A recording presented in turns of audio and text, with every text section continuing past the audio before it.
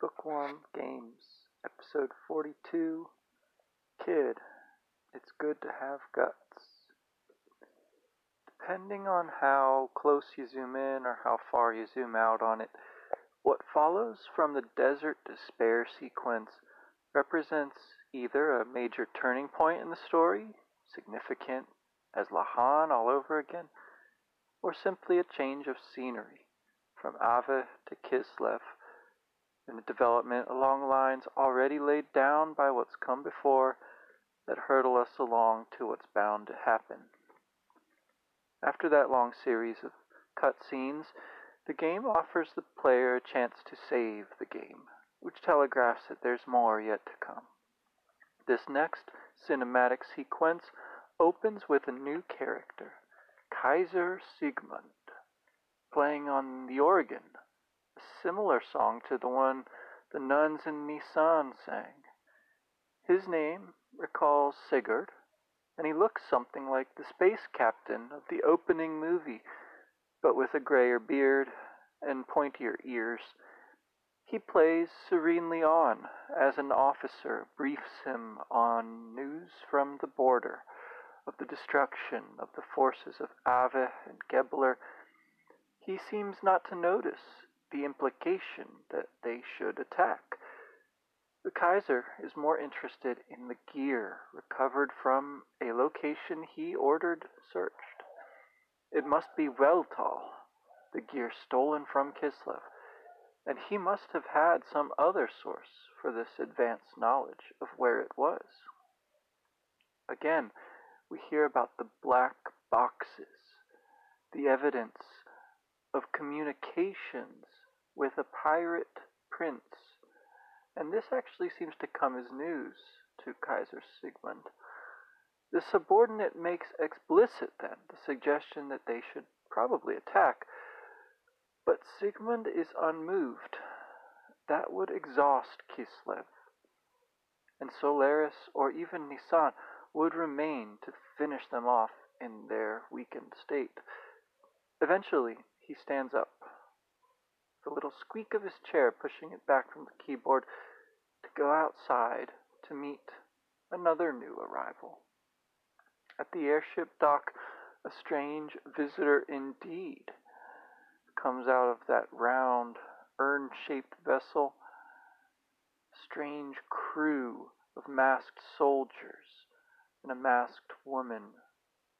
Apparently she's there instead of Graf, with their delivery a way through the barrier.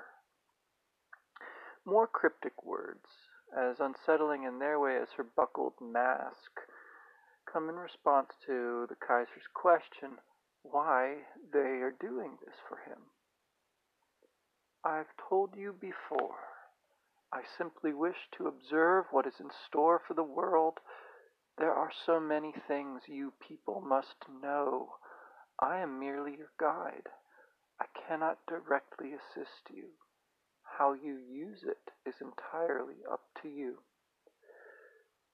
Which is strange first because he doesn't seem to know her, and says he'll ask her just once.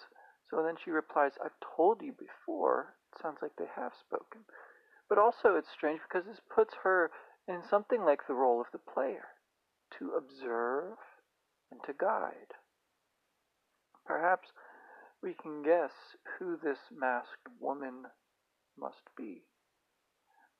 It emerges that they, that is, she and Graf, brought the gear called Weltal to Kislev initially, and now she whispers to him, but he undercuts that somewhat by immediately telling his associate what she said. They want the gear transferred with the pilot found inside it to the D Block prison. Now we get Faye's dream. He's running through the darkness, like the lyric in the theme song, Small Hall of Two Pieces, run through the cold of the night. Those lyrics we'll have to look at more closely at some point. But in the dark with him is the light of the swinging cross with its red stone. There's footfalls and a kind of distant clanging. There's a synesthesia of light shining from the red stone as a bright sound, and his bright shadow moves around him in it. But he runs straight ahead toward the player, laughing. The stone shines brightly, and the view cuts to survey a house like those in Lahan. The music box music comes up, and wind in the treetops. The camera moves as if searching, swooping, teleporting, settles on the ghostly images of Faye as a child, and a woman who must be his mother, dressed in blue, bouncing and rolling a ball back and forth between them in the yard. The scene becomes like an old film strip then, sepia toned with the brightness of the figures supersaturated. They repeat that movement over and over, rolling the ball back and forth, it bouncing away, Faye hopping after it and starting the game again, as if it's stuck on loop, as if damaged and unable to show whatever should come next. Faye, as an adult, stands watching the projector screen that hangs in a blue infinitude. Then a spotlight snaps on, and that there's a child Faye sitting, his knees drawn up, sitting in its light, watching fixedly too. And then the music cuts to those ominous rising strings that played when the music box broke. There's another child Faye, hair disheveled across his eyes, whom we saw in the cockpit of the gear in Lahan, standing now somewhat menacingly in the darkness behind both other Fays, watching the watchers. To adult Faye's question, "Where am I?" his answer, or is it all he can say? "You shouldn't be here." Then each figure disappears with a snap, like Klieg lights shutting off in a theater, adult Faye disappearing last of all. From that vivid, dreamlike tableau, he regains consciousness to find himself in a dingy bunk bedroom of Zola-esque realism. It's like the pirates' dorms, but bare of the camaraderie. There's a nurse, concerned for him, but without any of the comic relief of the Yggdrasil nurse, and the music is lachrymose. His same question, "Where am I?" gets its sensible answer from her. This is Nortrun, imperial capital of Kislev, in the prison, which is also the slum. Faye is weak, but over her protests, a troop of battlers barge in, demanding Prince Charming for the baptismal ceremony, conflating fairy tale and religious language with an unmistakable jumping-in hazing ordeal, all of which is couched in their crude diction, dropping their H's, mocking and threatening. And Faye has no choice. Unexpectedly, they march him first to a room like the Kaiser's, the same music and decor, still lifes on the walls, what looks like fine whiskey on the table, but the room is without its organ. In its place, the champ awaits. Faye gives his full name and gets only Rico in return, who says, "Kid, it's good to have guts." That's the red-haired, green-skinned giant counseling him. But they need to see if it's the real thing. They need to see how strong he really is. And Rico raises a clenched fist, recalling Graf, visually as well as in his words about strength. But with that variation of guts, courage being the determiner of strength, and that note of sympathy, while still proceeding with the necessity of the tradition. So the baptism is enacted outside. See pan over the industrial rooftops, all metal and steam. just as the kids at Ava taunted Kislev with. In the tiny yard, a different game from the pastoral memory, which it's unclear if Faye consciously retains.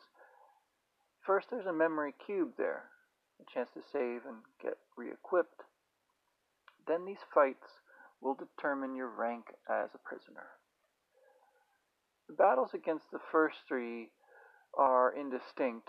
They're billed the same as the forest elves in battle, just as their sprites are copies of one another, just with different hair colors. But the fourth, against Suzarn, he or she is dressed like the Reaper, with a scythe that halves Faye's HP with each blow.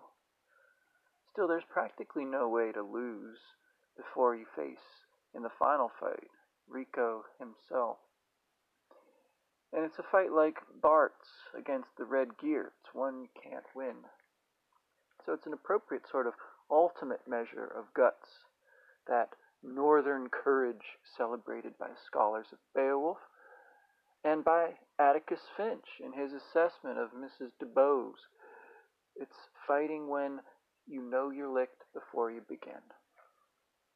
Still, true to his aversion to violence, maybe feeling himself being pushed too far, Faye almost refuses to fight. But when he's put in a headlock, a move Rico doesn't actually have among his skills when he joins the party, a voice comes in a red light saying, "Out of the way." It knocks Rico back and brings Faye to his knees. Anyhow, a full-blown loss of control doesn't come. And after a few turns, doing a single point of damage with each hit, you're rocked by a power this beast of a Rico won't actually have once he joins your party. Is this due to Faye's weakness, or is it his strength that's on display in this mini-tournament? Anyhow, back in the infirmary again, as a rank A, of course. That one thing Rico reminded his cronies to take care of yet was presumably the explosive collar Faye wakes up with around his neck, the only chain that binds the prisoners, as the nurse tells you. Civilians like her, and other battlers and freelancers, and even children, occupy the D-Block neighborhood. They are apparently free to come and go, so why would they choose to be there, dwelling in squalor alongside such a dangerous population? We seem to be invited to ask this of Rico himself a bit later, and closely related is that question that is hinted at about Faye's whole attitude here. He seems not to be lonely, not to be worried or anxious. He has just kind of a flat affect, as if in shock, until a familiar face reappears to get things moving once more. Up on your feet once more, having taken Rico's beating, the industrial music with finger snaps, jaunty bass, a kind of mournful whistling, entices you out to explore, gathering information, sampling the food from the French accented waiter who claims that it has effects it doesn't actually have, but apparently they depend on your rank, as if that mattered. You might hear about the love that's put into it by its cooks. You might hear also about this supplier, Hammer, and about the sewers that can be accessed from a rooftop. Outside there's a ladder up to those roofs where there's also train tracks. There's kids convinced putting money on them to flatten the coins will make them worth more. And there's the observation tower where you learn that escape is impossible through the tunnel, and that the automation of the trains detects heat sources on the tracks, shuts them down. Jumping down from up there will get you fined. Feeding the dog will make it stop barking, but there's nothing to pick up from inside its doghouse. Another dead end is to be found inching along the duct to reach another rooftop, where the repairman mocks you for imagining that he might be doing anything else there. At the Nissan Run orphanage, we learn of a riot that took place 15 years in the capital prior. Rico is called Ricardo by the nun. He's one of the casualties of it, as he lost friends, she says. And the rumor has it was caused by tensions between the ethos and the Kaiser. A more recent fire, apparently, left the children there without parents. There's a kid on the roof watering flowers, maybe since he has no dad to look for, no visible horizon in the smog to look towards. But not only does Faye not ask if they've heard how he helped Margie escape from Shakan, no one here talks about the war at all. It's bizarre compared to the obsession with the topic in Ave. Now, planting some further seeds, a couple of kids in the street have a poem about the ethos. Remember, ethos is the translator's choice for the word that's simply church in the original text. The song goes like this. Above the cross, a goat's horn, east and west, the ruling God's throne, the one possessing the red seal. Here and there, digging up treasures of the past, or so they say. That's the song I wrote. It's about the BE Info store. Machine parts they have for gears from all over the world. I know a lot, huh? His companion, more subdued, says only, this is a dangerous town where thieves will steal the shirt off your back. But she's not scared. The other kid is her bodyguard. Thieves and the ethos will make themselves felt eventually. This literary quality, hinted at in the poetic comma use of the song, is apparently a condition here of the industrial city. It's elaborated further in the placards you can read on the walls, detailing the news of the day and advertising hammers, wares. In the bar, with its neon signs above the door, a woman called Latina holds court behind the counter. The one drinker's fantasy is to be not protected, but beaten up by her. As the bodyguard kids outside could be a parody of Cloud and Eris, maybe she's a riff on Tifa from Final Fantasy VII. There's more grainy pin-ups that can be seen on the walls, as in the prisoners' common room. And we learn the job of the prisoners, aside from those who tend bar, is to clear the sewers of monsters, bringing the bounties to earn enough to eat. This theme of the survival of the strong, of cleaning as an image for what that looks like, will be reiterated in various ways, culminating in the coming purge. Rico's room is up above the bar. The door to an inner room is locked. He's not there, apparently. But around the end of the bar room, with its sad drinkers, the beastoid supplier, Hammer, awaits. His little rat face with its little spectacles, his green garb like a demi-human Satan, and an unctuousness and familiarity all his own, which fate for some reason allows, maybe just because he's so insistent on it, calling him bro.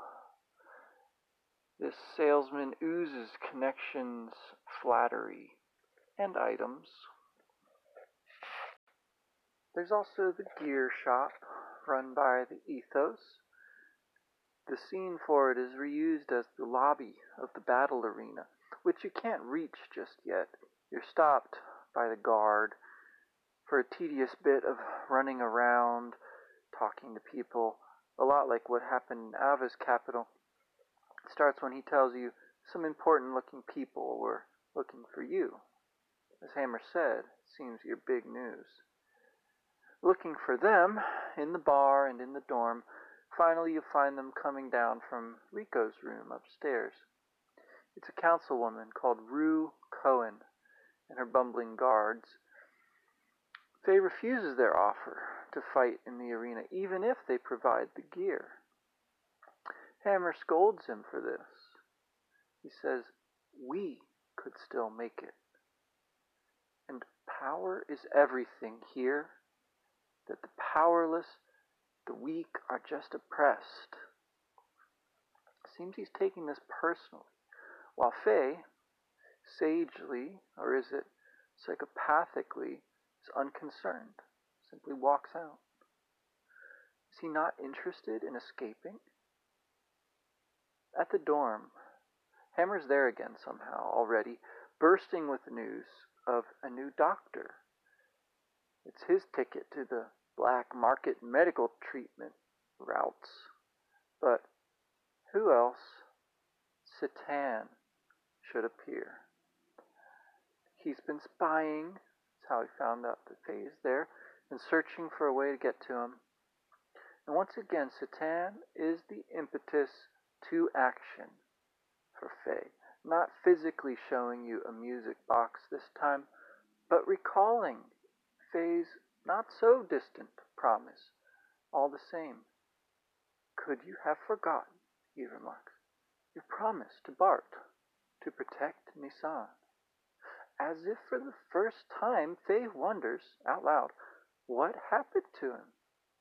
Why, sinking to the bottom of the sea of sand.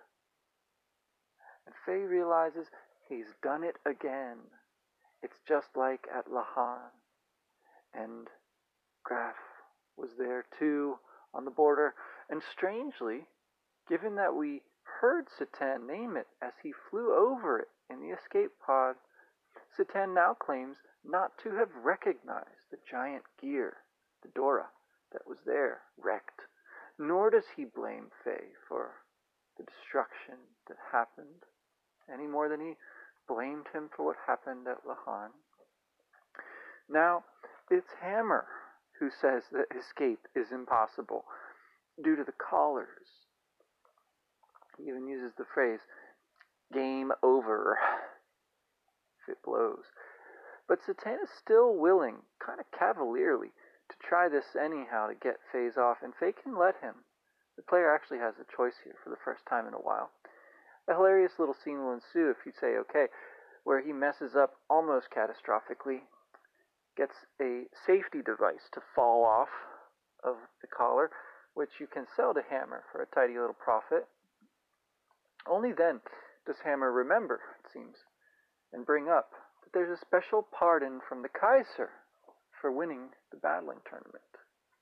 It slipped his mind as an option because it's impossible, given Rico's domination over the past 2 or 3 years running. And that there's good possibility of him killing Faye and making it look like an accident. Particularly when you consider that despite the shock absorption, he's got a bomb collar around his neck, apparently without a safety feature on it now. And to have turned down the pardon, talking about Rico now, Citan muses that Rico, the champ, must like fighting a great deal. Then he asks, could there be some other way? But it seems like there's nothing for it. Faye says as much himself, and I'll quote here. I know, Doc, I still don't like gears. That much hasn't changed. When I pilot them, I become aware of how unstable my very being is, even if I don't want to think of it. But at the same time, it is also a connection with some lost part of me. If that's the case, then Recently, I decided I would stick with it to the end. Ellie also had been troubled by the same thing, and if I just stay depressed about it, nothing will improve. Satan says he understands him better now, and maybe the player does too. They rest. Maybe Faye is overwhelmed, fatalistic at this point, but maybe it's also a kind of hope that's growing in him when he considers what Ellie is going through with him. It seems impossible that they should not meet again at this point. And so maybe that's what he's been doing, simply waiting in the prison of Nortune.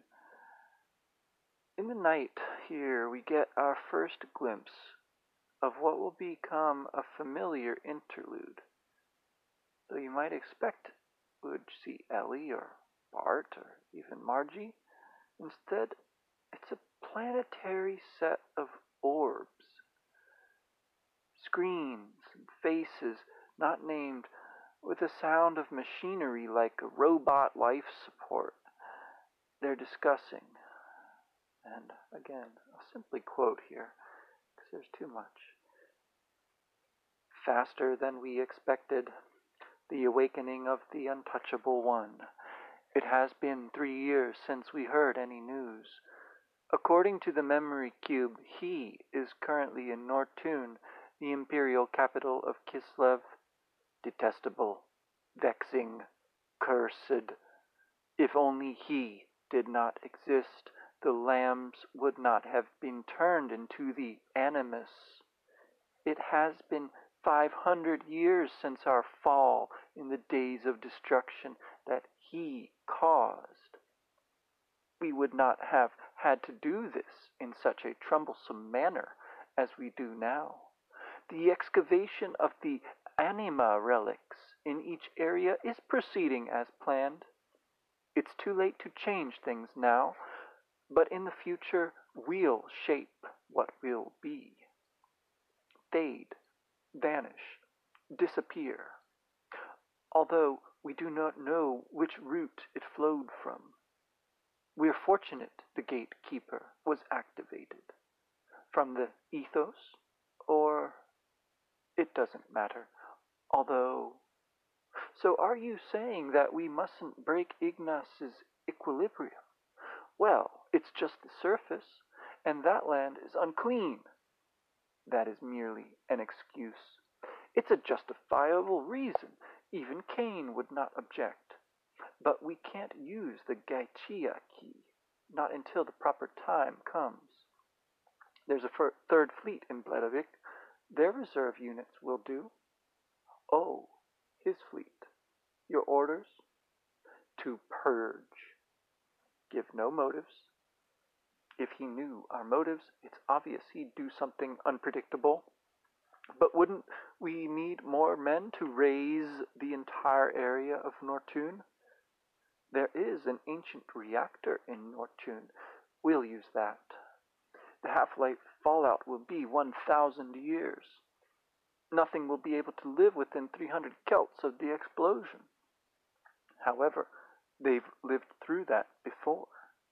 They won't perish that easily. But we must at least eliminate him. Yes, there's nothing we need from there. So be it. Take care of it. If it is a direct hit, well then, your orders are given. There's almost too much there to know where to begin, which is why I've quoted from it at such length. The near anonymity of the unnamed speakers, the hive mind effect of their monologue, bits and pieces of history and prophecy, their very different intentions from the masked woman, all this will have to remain tantalizing mystery for now.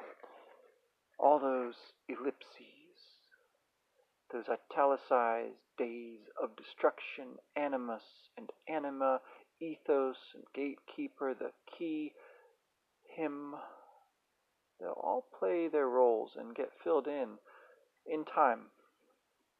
We'll even hear about the other explosion of reactive material. But the orders for now are given, that strange passive construction. It's going to be a radioactive purge, all to destroy a single person. You can probably guess who he is. That's the main thing that we're going to keep track of here. Back in the prison, Hammer's excitement is irrepressible. You sign Faye up right away with help from Rue Cohen, and Citan decides to accompany them out of curiosity, as you're allowed to go to the arena now, but nowhere else. Briefly out on the city map, but there's guards blocking your way any farther. You might overhear a battler talking about a plan to stage an accident with the gears, but perhaps that's not even going to raise a blip beside the machinations that the player has just seen foreshadowed. Well, you meet Rue at the reception area. Hammer's there too to sell parts. You get the information more than you might ever need about battling in the arena. This, like so much of Xenogears' dialogue, is copious and technical, and this arena is going to be a game within the game. Citan sees through Cohen's plan to collect data from Faye in Weltall. It could be about those black boxes and lead to their investigation of what happened at the front, but maybe they care more about Faye himself and why he's so important to their mysterious benefactors.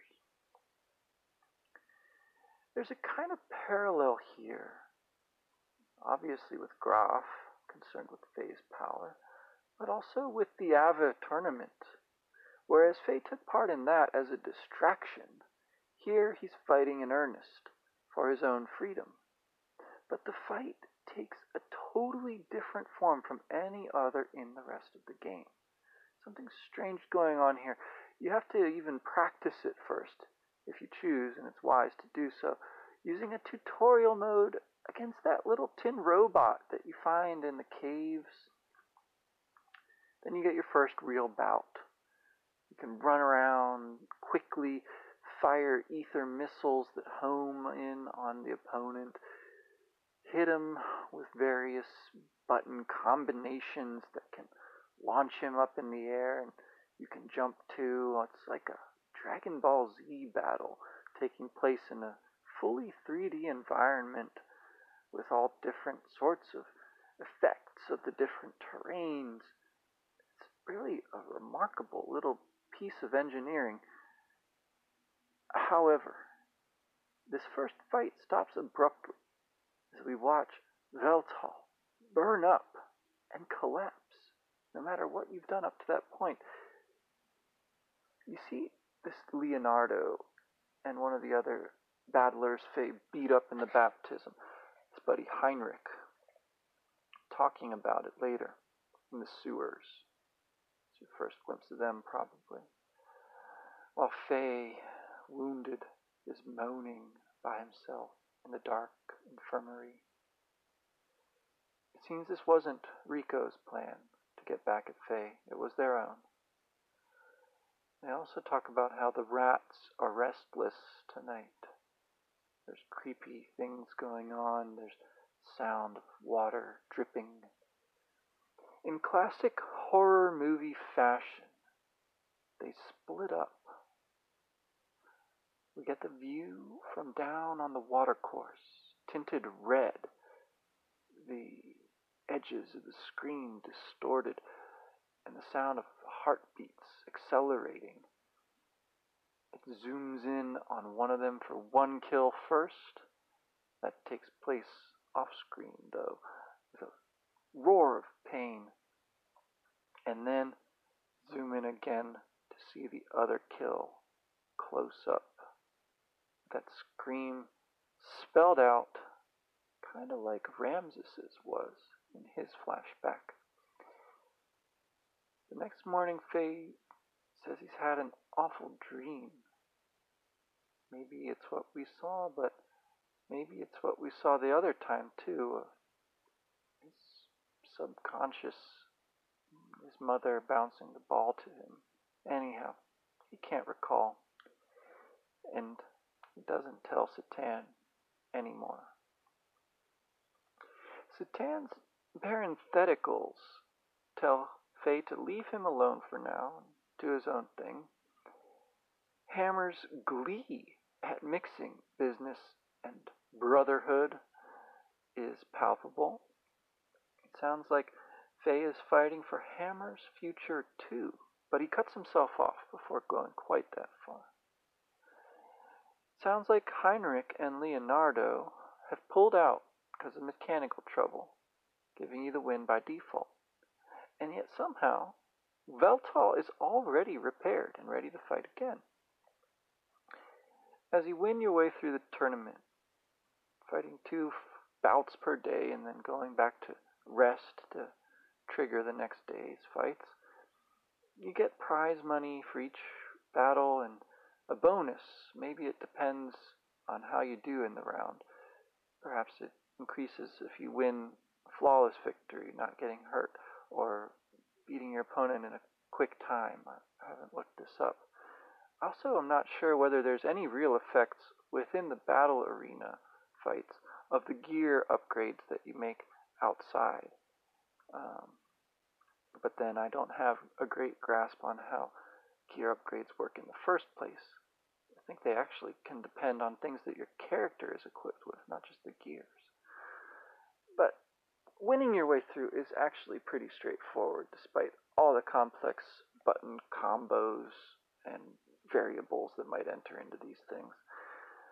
Now, on the third day, it's Rico who comes down the stairs, not Hammer. And Citan, overhearing his conversation with Faye, joins it. "There must be a special reason for you to grace us with your presence," he says. It's unclear whether his formality is actually polite or ironic. Rico comes clean about the explosion not being his doing, but his men's. And apparently this is the first you might have heard of the mysterious murders if you've been all business about going to the battle arena each day. Citan anyhow seems to have heard about them, and he pieces together pretty quickly what Rico's motive is in coming to Faye with this information. Rico expresses some doubt, and some faith too. It's very strange the terms he puts this in. He talks about their weakness leading to their death. That, as Solaris seems to believe, is okay. That's, he even says, providence. But that 5 battlers have been killed in a row down in the sewers is unprecedented. He's not going to lie and say he doesn't have his doubts that Faye might be responsible, but he's not quite calling him guilty yet either. Rico is going to go and see what's going on in the sewers to try to protect his men and women, I think. Maybe this is his reason to stay on as champ, his loyalty to those who so clearly admire him. Now Faye, again without the players say so, decides he'll go along with him to prove he's innocent of the murders. Citan throws his hat into things too, as he says, to help solve the mystery. The sewer guard, when you go up, is astonished to see the champ himself descending into the bowels of the city, telling him, "Let no one else in." As you enter for the first time, you see things again from that monster point of view. So the monster can't be Faye, can it? But the view is green tinted this time, whereas before I think it was red. There's a soft sound audible over the babble of water of the monster retreating down the waterway. that Citan hears it, and in proper detective fashion, he is the main force in investigating the scenes of the murders. Were the outline chalked in, or is it just the bloody remains of bone and sinew? All are located near pipes with slime around them. At one of these sites, Citan notices writing on the wall, written in the dying man's blood. He can make out the words, "Red Monster." Now, other monsters are red. There's the bats that use confusion screeches on you and hit pretty hard. There's other colors of monsters too down there. There's the grayish flesh-colored blob that counters any death blows you use on it, strongly encouraging you to gain new skills by hitting it with different combos of button attacks. There's the green frogs that call their friends and call rain down on you. There's spiky little insects that might hit you and run away from the battle. And there's a huge fish that whaps you with its tail. You have plenty of opportunities to level up, all things considered, to learn new skills in the way that you learn them in most battles in the game, although not in the battle arena, where actual player use of skill matters in a slightly different way. There's a save point down there too in the sewers, that is a memory cube. Apparently those robot figures have access to what you put in those memory cubes. And you can use that to recover with tents if you need to before taking on the boss. Down another ladder at the waterfall, you come to another level. And I think that's where you'll find the map, so that's helpful. But it doesn't let you know quite how big the sewers are. There's another level, and each one larger than the one above. When you go down each ladder, or later up one ladder to a locked door, and I don't know quite how the geometry of that works, but anyway, each time you're about to come to a new part of the sewers, you see things from the monster's viewpoint again, watching you from down low in the water. Isn't he luring your party deeper into his domain? And again, Citan hears something, this time a tinkle sound. He repeats that twice. It's kind of funny, actually. I heard a tinkle sound. Could it be a bell? They suggest, and Rico remembers, yeah, there's rumors of a bell ringing in the sewers. He catches a whiff, Rico does, of a burning smell by another one of the murder sites. And the monster does use fire-based techniques later. We'll see. More evidence, right, that the monster you meet must be the killer. You also, down there, will find some rat catcher machines. One of them is broken, it seems. It's not moving. But no, it's just been jammed by a set of keys that will open the door to the treatment plant. These keys belong to one of the other dead men, Vargas. This is where all the pipes meet, which the slime would suggest is what the monster uses to get around the sewers, although we tend to see it traveling along the water. And as you're discussing this, it lurks nearby, listening, even watching your party. There's another little character down there that you meet, a tiny green mutant. Rico calls him Gramps, which is also the name of the train watcher man on the observatory tower. But being underground, he's a bit more like Old Man Ball from the cave in the desert. This Green Gramps knows about the killer, but he isn't bothered by it as a fellow mutant. You might wonder, if you haven't already, what's causing all these mutations. Rico's, hammers. There were some in Ovid, too, and the guy standing outside the tent, the balloon giver. Anyway, we'll have to come back to that. But lately, Gramps says, his neighbor began busting things up. Again, he directs you towards the treatment room, the sewer treatment room that's been locked. But now you've got the key for it, hopefully, and Citan has a theory about how you're going to catch this monster. He doesn't spell it out. It says something only happened once, and they say, it's not clear who, that the monster won't return to the same place, i.e., where it killed before. And while trying to find the right key, trying them one at a time, and figuring out that the door at the top of the ladder opens from the inside, it's a bit of comic relief. This one door that needs the key, actually, to the sewer treatment plant, the place where things get clean, right? As you're fiddling with them, it gives the monster another chance to escape. Don't catch it in there. And there's no slime in there either, for some reason. I don't think that's ever really explained. But there is a treasure chest at the center of the room. Can't miss it. Holds the bell amulet. It's one of those key items that you just have to hold on to. You can't actually use it in any other fashion than to progress the story. There is another hidden item, though, which the camera gives you a view of. And so you know to jump up high. It's a pretty rare one, the Ether Veiler, which will double your elemental defense. Other treasures here include the Cool Shades, which protect against confusion, the Gallant Belt, which will increase your HP slightly, and a Knight Helm.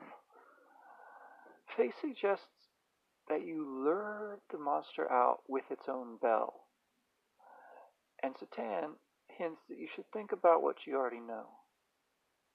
The hint seems to be that you need to ring this bell somewhere there is slime, but not a murder spot. And Gramps points you in the right direction if you haven't already discovered that spot. When you come to the right pipe, ringing the bell summons the monster.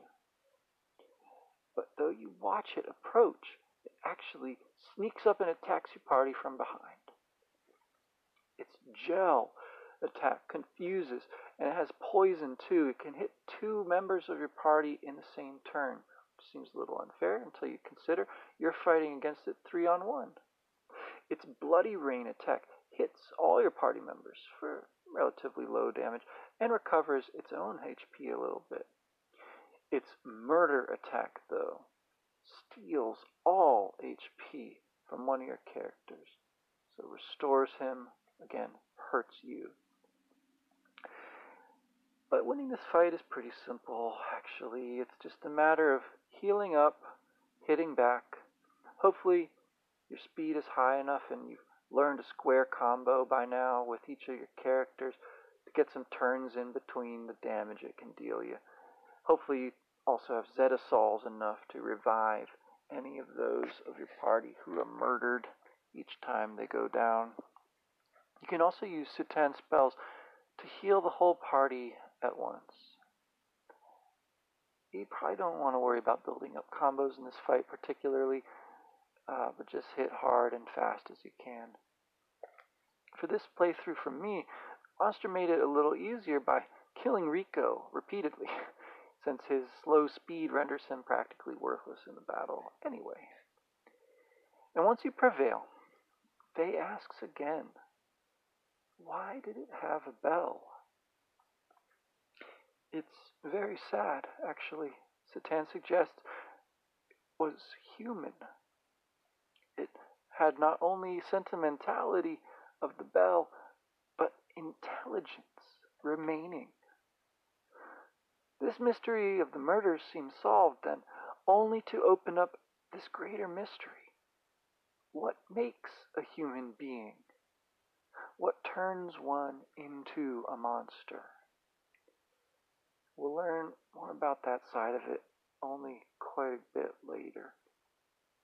After the fight with the boss, you're zipped back to the entrance, and Rico seems has a fairly serious injury to his left arm, but he gruffly ignores it and leaves your party for the time being.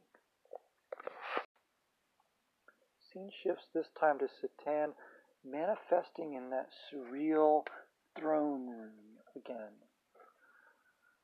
He's reporting to the Emperor Cain that he has awoken twice, no, 3 times. So that's Lahan, the border, and the third is unclear. It's left unsaid, too, who the other person is, besides Cain and the elders, who could have moved him. Faye, of course, right? But for this other person, the signs point to Graf. Removing him, which is ambiguous, Citan says would be hasty at this juncture. But Cain defers to Citan, who says his will is the Emperor's. Or rather, the Emperor seems to agree with his servant here. Without fully understanding what it is Citan is playing at, I think. But then we don't fully understand either. As they're about to go, he holds him back, though. He gets some sort of communication coming through. Their judgment has been handed down. A purge. So, those orbs we saw were the elders of Solaris. But then this question arises again. Who is in charge here? Is it them? Is it Cain? Is it Tan? Anyhow, the player is privy again to one final set of scenes in these chapters where we see Ellie and the Gebler boys getting those orders passed down the chain. And they, Ellie particularly, are asking similar questions about hierarchy, and they settle them in their own way. The plan is that they'll be escorting something called the Hecht towards, well, it's unclear what the objective is actually, and Ellie isn't able to get any clarification about that objective. She asks as if it'll help her perform better in dealing with things that might arise. But the officer seems to take offense. Maybe he himself doesn't know their full objective. At any rate, he does make clear that this is to be a purge, that lambs will die as is only right, their right as Solarians, of course, to take that life. Solaris' own gate generator, as we heard about from Sigurd way back, one of them, anyway, is buried nearby, it sounds like, and that precludes cloaking for some reason. Could that be part of the reason why the initial raid in Kislev that Ellie was on was compromised? They got caught? Well, she snaps at Vance, whether that's on her mind or not, on the way out, and she threatens him when he calls her hysterical. He's cowed. And anyway, to her, it seems she's thinking quite rationally about all this. She's very technical about the firepower that they are to escort. Apparently, it's overkill by an order of magnitude. Now, seeing her concern, Rank opens up with her about their status differences. The other Gebler men, it seems, are just third-class, lowly citizens, but she, of course, is the daughter of one of the high command, as we continue to hear about. Now, the upshot of this conversation, though they seem to share this concern with her, is something less than full clarity or trust between Ellie and her men, any more than there's clarity and trust between her and her superiors. But at least that seed is planted, that she is not completely on board with the Solaris project at this point. We'll have to see how that will take in the next few chapters. I haven't decided quite how far I'm going to try to go this next time. But anyway, this talk of black boxes, I actually saw in an unexpected connection used of Skinner's psychology of behaviorism recently. And I don't know whether that's any less discredited now than Freudian and Jungian and all the other classic modes of psychology that we've kind of touched upon. But it does seem like that behaviorist idea is built in here, and possibly is being alluded to by the use of the term black box. I haven't been able to actually hunt down where it is Skinner is supposed to have used that phrase referring to the human mind, but anyhow, I'll try to post something to give a taste of Skinner's psychology as our kind of recommended reading for accompanying gameplay for this week. And I'll try to be back with another episode, hopefully with a little more poetry, a little less straight quotation for the next time. Thanks for listening.